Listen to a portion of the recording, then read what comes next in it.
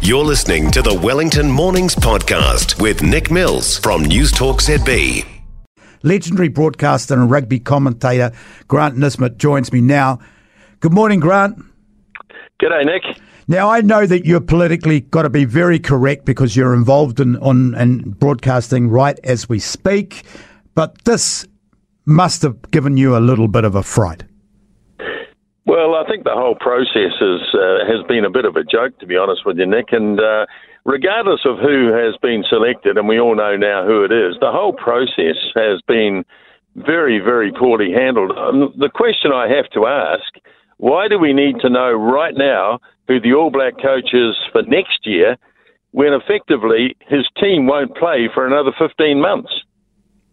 Great question. I think there's a lot of Kiwis out there that want that answered. Yeah, exactly. I think the whole thing is just a bit silly, really. And of course, as everybody keeps saying, they're going to look a bit stupid, aren't they, if Ian Foster leads the All Blacks to World Cup success at the end of this year? Well, you and I know this could go either way. This could be the greatest motivator, and there could be movies written about it or made about it in 20 years' time, or it could be the greatest disaster, and there'll probably be movies made about it as well. It's no in-between here, is there? No, look, I mean, it came down to a selection between two individual coaches, both with great credentials and everything. You know, Scott Robertson is a wee bit different from what All Black coaches have been in the past. You know, normally fairly conservative guys, don't show much emotion. And you get a different beast with Scott Robertson, but you simply can't argue with his credentials. You could say he hasn't coached overseas and he hasn't done this and he hasn't done that. But he's coached what's in front of him with the Canterbury team and the Crusaders and the New Zealand under-20. So I think his credentials are outstanding, really. It's just the process, I think, that most people are questioning at the moment. You would know Ian Foster better than most of our listeners.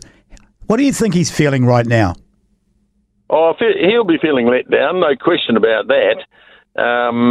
Once he said that he wasn't going to make himself available, I think that was a message to everybody that he wasn't even going to be considered. Like, if he put his name up and been rejected, what sort of message would that have sent? So it was better from his point of view to pull the pin. Look, he's a thoroughly decent bloke, always has been, and he hasn't always got the results that we're asking for, but at the end of the day, he's going to be judged like just about every other coach, every other All Black coach on his World Cup performance. And if he was to win the World Cup, he'll go out on a real high, and people will be saying, what the hell have we got rid of him for? Should we, as New Zealanders who love our national game and love the All Blacks, be concerned at the way that it's been run right now? Yeah, I reckon so. I mean, I just don't understand why we need to have an All Black coach named in late March 2023 when the first team that he coaches will be about July of 2024. I just don't know why we need to have that process been through. I asked you last time we spoke whether you thought it would damage the All Black brand and the chance of winning this World Cup while this all happening. You said no. Have you changed your mind? No, look, I don't think it will now. I think it'll go into the background, and I think in a funny sort of way it'll get everyone in behind the All Blacks and Foster.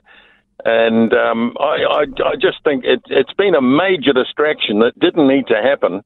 But I think now that the decision has been made, I think we can all get on with it.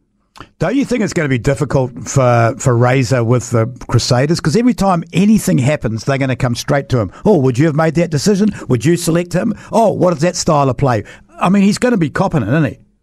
Well, he'll be under a real scrutiny now because, of course, he's got a flawless record in Super Rugby. He's been the coach for six seasons and they won it. He's in his seventh season. And, the expectation on him to win it now as the great coach will be even greater, I expect. And, little setbacks like losing in Fiji and all that sort of thing probably won't help him much, and it won't help the team. So he'll be under extreme scrutiny, I think, this Super Rugby season. What will we see differently from Scott Robertson based on what you know compared to the last three or four coaches? Well, it's going to be interesting because, like at every World Cup cycle, a lot of key players disappear, and so he's going to have to select an All Black team that won't include Whitelock, Retallick, Smith, Mo'unga, possibly Bowden Barrett, and there are others, probably.